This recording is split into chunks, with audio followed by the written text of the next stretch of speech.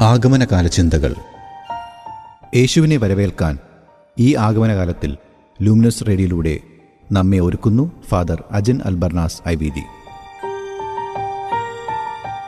December 12 Christmas, മറിയവും സ്ത്രീകളും. സുവിശേഷത്തിന്റെ സന്തോഷം എന്ന അപ്പസ്തോലിക പ്രബോധനത്തിലൂടെ ഫ്രാൻസിസ് മാർപ്പാപ്പ സ്ത്രീകളിലൂടെ സഭയ്ക്കും സമൂഹത്തിനും ലഭിച്ചുകൊണ്ടിരിക്കുന്ന സവിശേഷമായ സംഭാവനകളെക്കുറിച്ച് ഇപ്രകാരം പ്രതിപാദിക്കുന്നു. സ്ത്രീയില്ലാത്ത സഭ മറിയമില്ലാത്ത അപ്പസ്തോല സംഘം പോലെയാണ്. സഭയിൽ സ്ത്രീയുടെ സ്ഥാനം മറിയത്തിൽ പ്രതിഫലിക്കുന്നു. എല്ലാ അപ്പസ്തലന്മാരെക്കാളും പ്രധാനം മറിയമാണ്. നിരവധി സ്ത്രീകൾ ജനതകളെയും കുടുംബങ്ങളെയും സംഘങ്ങളെയും നയിക്കാൻ സഹായിക്കുകയും ദൈവശാസ്ത്രപരമായ വിചിന്തനത്തിന് പുതിയ സംഭാവനകൾ നൽകുകയും ചെയ്തുകൊണ്ട് അജപാലനപരമായ ചുമതലകൾ വൈദികരുമായി പങ്കുവയ്ക്കുന്നുവെന്ന് ഞാൻ പൂർണ്ണ മനസ്സോടെ അംഗീകരിക്കുന്നു. അതിനാൽ ഓരോ സ്ത്രീക്കും മറിയത്തിലൂടെ കൈവന്ന ഈ പ്രാധാന്യത്തിലൂടെ തിരുസഭയിൽ എല്ലാ വിശ്വാസികളും സ്ത്രീകളുടെ അന്തസ്സിനെ ആദരിക്കണമെന്നും ഇതിലൂടെ ആഹ്വാനം ചെയ്യപ്പെടുന്നുണ്ട്. ഒരു കുടുംബ സംവിധായിക എന്നതിനോടൊപ്പം തൊഴിൽ രംഗത്തും ബന്ധങ്ങളുടെ തലത്തിലും നിർണായകമായ തീരുമാനങ്ങളും നിലപാടുകളും സ്വീകരിക്കേണ്ട സമയത്ത് വിവേകപൂർണമായി പെരുമാറാൻ അവളെ സഹായിക്കുന്ന ശക്തമായ മാതൃകയായി മറിയം ഈ തിരുപ്പിറവി കാലഘട്ടത്തിൽ ഓരോ സ്ത്രീകളുടെ മുമ്പിലുണ്ട്.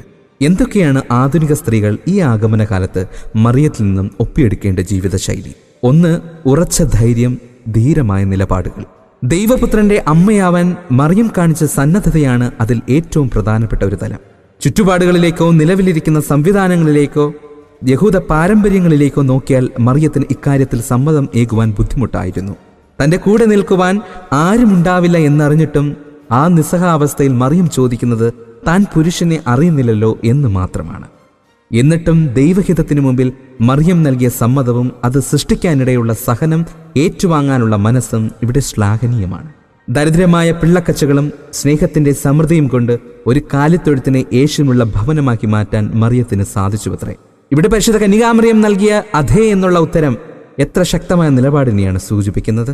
ഒരു സ്ത്രീക്ക് തന്റെ കുടുംബത്തിൽ വിവേകപൂർണമായ പല തീരുമാനങ്ങളും എടുക്കേണ്ടി വരുമ്പോൾ ദൈവത്തോടൊരു ആലോചന നടത്തുവാൻ വേണ്ടി പരിശുദ്ധ കന്യകാമറിയം ഒരു മാതൃക നൽകുന്നതായിട്ടാണ് നാം ഇവിടെ ദർശിക്കുന്നത്. ഇപ്രകാരം മറിയത്തിലൂടെ ലഭിച്ച മാതൃക സ്ത്രീകൾ കുടുംബത്തിൽ ദൈവത്തിനും കുടുംബ അംഗങ്ങൾക്കുമിടയിലുമുള്ള മധ്യസ്ഥയായി മാറേണ്ടതുണ്ട്. രണ്ടാമതായി, ഓരോ സ്ത്രീജനങ്ങളും പരിശുദ്ധ കന്യകാമറിയത്തിൽ നിന്നും കണ്ടുപിടിക്കേണ്ട മാതൃക അവൾ ബന്ധങ്ങൾ പണിയുന്നവളായി നിൽക്കുന്നുണ്ട്. പുരുഷന്മാർ പൊതുവെ നേട്ടങ്ങൾക്കായി പരിശ്രമിക്കുന്നവരും സ്ത്രീകൾ കൂടുതൽ ബന്ധങ്ങൾ സ്ഥാപിക്കാൻ ശ്രമിക്കുന്നവരുമാണെന്നൊരു പഴയ സിദ്ധാന്തമുണ്ട്. ഇന്ന് അതിന് വ്യത്യസ്തമായ രീതിയിൽ വിവിധങ്ങളായ നേട്ടങ്ങൾ കൊയ്യുന്ന ധാരാളം സ്ത്രീകളെ നാം കണ്ടുമുട്ടുന്നു. അതിനിടയിൽ നഷ്ടപ്പെട്ടു പോകുന്ന ബന്ധങ്ങളും ധാരാളമുണ്ട്. എന്നാൽ പരിശുദ്ധ കന്യകാമറിയം നേട്ടങ്ങളോടൊപ്പം ബന്ധങ്ങളുടെയും കണ്ണി സ്ഥാപിച്ചവളായി നാം കാണുന്നുണ്ട്. ഒന്നാമതായി, ദൈവവും മനുഷ്യനുമായുള്ള ബന്ധത്തെ ഊട്ടിയുറപ്പിക്കുന്ന പരിശുദ്ധ കന്യകാമറിയം മുൻപന്തിയിൽ നിൽക്കുന്നു. ദൈവത്തിനും മനുഷ്യരുടെ ഇടയിലുള്ള ഏകമധ്യസ്ഥൻ യേശുവാണെങ്കിൽ യേശുവിനും മനുഷ്യർക്കുമിടയുമുള്ള ഏകമധ്യസ്ഥ പരിശുദ്ധ കന്യകാമറിയമാണ്. മനുഷ്യാവതാര ചരിത്രം പ്രഥമമായും ഈ ഒരു ബന്ധം സ്ഥാപിക്കലാണ്. അതിന്റെ മാർഗമായി നിലകൊണ്ടത് പരിശുദ്ധ കന്യകാമറിയമാണ്. മറിയത്തിന്റെ മാതൃത്വത്തിന്റെ ഒരു പ്രധാന സവിശേഷത സ്വതന്ത്രമായ വിശ്വാസത്തോടും വിധേയത്വത്തോടും കൂടെ കന്യകാമറിയം മാനവരക്ഷാകർമ്മത്തിൽ സഹകരിച്ചു എന്നതാണ്. മുൻ പരിശുദ്ധ പിതാവ് ബെനറ്റ് 16 മാർപ്പാപ്പ പറയുന്നു, പരിശുദ്ധ മറിയം നൽകിയ അധേ നമ്മുടെ ലോകത്തെ കർത്താവിന് വേണ്ടി തുറന്നു കൊടുത്തു. അങ്ങനെ അസാധാരണമായ ഒരു മാർഗത്തിലുള്ള മറിയം നമുക്ക് രക്ഷയിലേക്കുള്ള കവാടമായി തീർന്നു. മാർ അഫ്രേമിന്റെ വാക്കുകൾ പറഞ്ഞാൽ, പ്രപഞ്ചം മുഴുവൻ നിറഞ്ഞിരിക്കുന്നവൻ കന്യകയുടെ ഉദരത്തിൽ കൂടാരമടിച്ചിരിക്കുന്നു. ഏറ്റവും ദരിദ്രയായ യുവതി ഏറ്റവും സമ്പന്നയായി. ഒരു യുവതി ലോകസൃഷ്ടാവിന്റെ മാതാവ്, അതോടൊപ്പം മനുഷ്യരാശി മുഴുവന്റെയും. പ്രിയപ്പെട്ട വിശുദ്ധ തോമസ് അക്വീനാസിന്റെ ചിന്തയിൽ പറഞ്ഞു കഴിഞ്ഞാൽ, മനുഷ്യപ്രകൃതി മുഴുവന്റെ നാമത്തിൽ അവൾ തന്റെ സമ്മതം നൽകി. അതിനാൽ അവൾ മാനവകുലത്തിന്റെ മുഴുവൻ പ്രതിനിധിയായി ദൈവവും മനുഷ്യനും തമ്മിലുള്ള ബന്ധത്തെ അരക്കിട്ടുറപ്പിക്കുവാൻ മധ്യേ നിൽക്കുന്നവളാണ്. രണ്ടാമതായി, ബന്ധം സ്ഥാപിക്കുന്ന മാതൃകയിൽ പരിശുദ്ധ കന്യകാമറിയം മനുഷ്യനും തമ്മിലുള്ള ബന്ധത്തെ ഊട്ടിയുറപ്പിക്കുന്നത് നാം കാണുന്നുണ്ട്. എലിസബത്തിന്റെ അടുക്കലേക്കുള്ള സന്ദർശനവുമായി ബന്ധപ്പെട്ടാണ് ഈ ഒരു ചിന്ത നാം മനസ്സിലാക്കുക. ദൈവകൃപ നിറഞ്ഞ മറിയം തന്റെ ചാർച്ചക്കാരിയായ എലിസബത്തിനെ ശുശ്രൂഷിക്കുവാനുള്ള ഓട്ടമായിട്ടാണ് ഇത് പൊതുവെ വ്യാഖ്യാനിക്കപ്പെടാറുള്ളത്. എന്റെ മനസ്സിൽ ഈ സംഭവം ഉണർത്തുന്ന വ്യത്യസ്തമായ മറ്റൊരു ചിന്തയുണ്ട്. തനിക്ക് ലഭിച്ച ദൈവകൃപ മനസ്സിലാക്കാൻ കഴിവുള്ള മറ്റൊരു സ്ത്രീയുടെ അടുക്കലേക്കുള്ള മറിയത്തിന്റെ യാത്രയാണിത്. ഇതുപോലുള്ള സൗഹൃദങ്ങൾ ആധുനിക സ്ത്രീകൾക്ക് ആവശ്യമാണ്. തന്നെ മനസ്സിലാക്കുകയും സ്നേഹിക്കുകയും പരിഗണിക്കുകയും ചെയ്യുന്നവരുടെ സാന്നിധ്യം ഒരു സ്ത്രീക്ക് അനിവാര്യമാണ്. അത് സ്വന്തം ഭർത്താവോ സഹോദരനോ ഒക്കെ ആയാൽ അവൾക്ക് നല്ലത്. അല്ലെങ്കിൽ അപക്വമായ പല അപജയങ്ങളിലേക്കും അവളുടെ ജീവിതം തെന്നി മാറപ്പെടും. എലിസബത്തിനെ തേടിയുള്ള മറിയത്തിന്റെ ഈ യാത്ര രണ്ടു കൂട്ടർക്കും സന്തോഷത്തിന്റെയും ദൈവ അനുഭവത്തിന്റെയും ദൈവ കൃപയുടെയും സംഗമവേദിയായി മാറുന്നുണ്ട്. മൂന്നാമതായി പരിശുദ്ധ കന്യകാമറിയം ഓരോ സ്ത്രീകൾക്കും ഏത് പ്രതികൂല സാഹചര്യത്തിലും ദൈവത്തെ ഉയർത്തുന്ന മാതൃക നൽകുന്നുണ്ട്. ദൈവകൃപ നിറഞ്ഞ രണ്ട് ഗർഭിണികൾ ഒന്നിച്ചു ചേർന്നപ്പോൾ ഗർഭാവസ്ഥയുടെ പ്രശ്നങ്ങളിലേക്കല്ല അവരുടെ സംസാരം എത്തിച്ചേർന്നത്, മറിച്ച് ദൈവ ആരാധനയിലേക്കും ദൈവനാമ കീർത്തനത്തിലേക്കുമാണത്. ക്രിസ്തീയ ജീവിതശൈലിയുടെ പരമപ്രധാനമായ അവസ്ഥ ദൈവത്തെ ആരാധിക്കുന്നതിൽ അടങ്ങിയിരിക്കുന്നുവെന്ന്. കാരണം സഭ അടിസ്ഥാനപരമായി ഒരു ആരാധന സമൂഹമാണ്. ഏതൊരു പ്രതികൂല സാഹചര്യത്തിലും ദൈവത്തെ പ്രഘോഷിക്കാൻ സാധിക്കുന്ന പരിശീലനം സഭയിലെ മക്കൾക്ക് വേണം.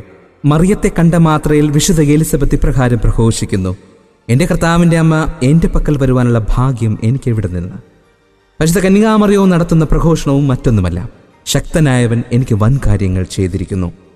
ഇവിടെ ഈ രണ്ട് ഗർഭിണികളും തങ്ങളുടെ ഗർഭാവസ്ഥയിലുള്ള ഗർഭ അരിഷ്ടതകളെ ഗൗനിക്കാതെ പരസ്പരം ദൈവസ്തുതിയുടെ അവസരമാക്കി മാറ്റുന്നു. അതുകൊണ്ട് ഈ രണ്ട് ഗർഭിണികളുടെ സമാഗമം നമുക്ക് തരുന്ന സന്ദേശം ഇതാണ്: ദൈവത്തോട് നമ്മുടെ പ്രശ്നങ്ങളുടെ വലിപ്പത്തെക്കുറിച്ച് പറയുകയല്ല വേണ്ടത്, മറിച്ച് നമ്മുടെ പ്രശ്നങ്ങളോട് ദൈവത്തിന്റെ വലിപ്പത്തെക്കുറിച്ച് പ്രഘോഷിക്കുകയാണ് വേണ്ടത്. ഏതൊരു കുറവുകളുടെ മധ്യത്തിൽ ദൈവത്തെ ഉയർത്തുന്ന മറിയം കാനായിലെ കല്യാണവേളയിലും അത് തന്നെ സാധിച്ചെടുത്തു. യേശുവിനെ അവൾ പരസ്യമായി അവിടെ ഉയർത്തി. നമ്മുടെ ജീവിതങ്ങളിൽ വീഞ്ഞിന്റെ അഭാവം ഉണ്ടാകരുതെന്ന് എപ്പോഴും കരുതലുള്ള സ്നേഹിതയാണവൾ. അതുകൊണ്ട് പ്രിയപ്പെട്ടവരെ, വളർന്നു വരുന്ന പെൺകുട്ടികൾക്ക് നമ്മൾ പരിശുദ്ധ കന്യകാമറിയത്തിന്റെ സഹനത്തെക്കാളും മാതാവിന്റെ ധൈര്യവും നിലപാടുകളും പഠിപ്പിക്കേണ്ടതുണ്ട്. വ്യാകുല മാതാവിനേക്കാൾ ഏറെ ശക്തയായ മാതാവിനെക്കുറിച്ച് സഭ സ്ത്രീകളോട് പ്രഘോഷിക്കട്ടെ. ഈ കാലഘട്ടത്തിൽ പരിശുദ്ധ കന്യകാമറിയം സ്ത്രീജനങ്ങൾക്ക് നൽകുന്ന ഈ പരിശുദ്ധമായ ചിന്തകളിലൂടെ സ്ത്രീജനങ്ങളുടെ ജീവിതത്തെ കുറച്ചുകൂടെ വിശുദ്ധിയിലും മെച്ചപ്പെട്ടതാക്കാനുമൊക്കെയുള്ള ആത്മാർത്ഥമായ ശ്രമം ഉണ്ടാകട്ടെ. സ്നേഹത്തോടെ ഫാദർ അജിൻ അൽബർനാസ്. നിങ്ങളിപ്പോൾ ലൂമിനസ് റേഡിയോയിലൂടെ ശ്രവിച്ചത് ഫാദർ അജിൻ അൽബർനാസ് നൽകിയ ആഗമനകാല ചിന്തകൾ.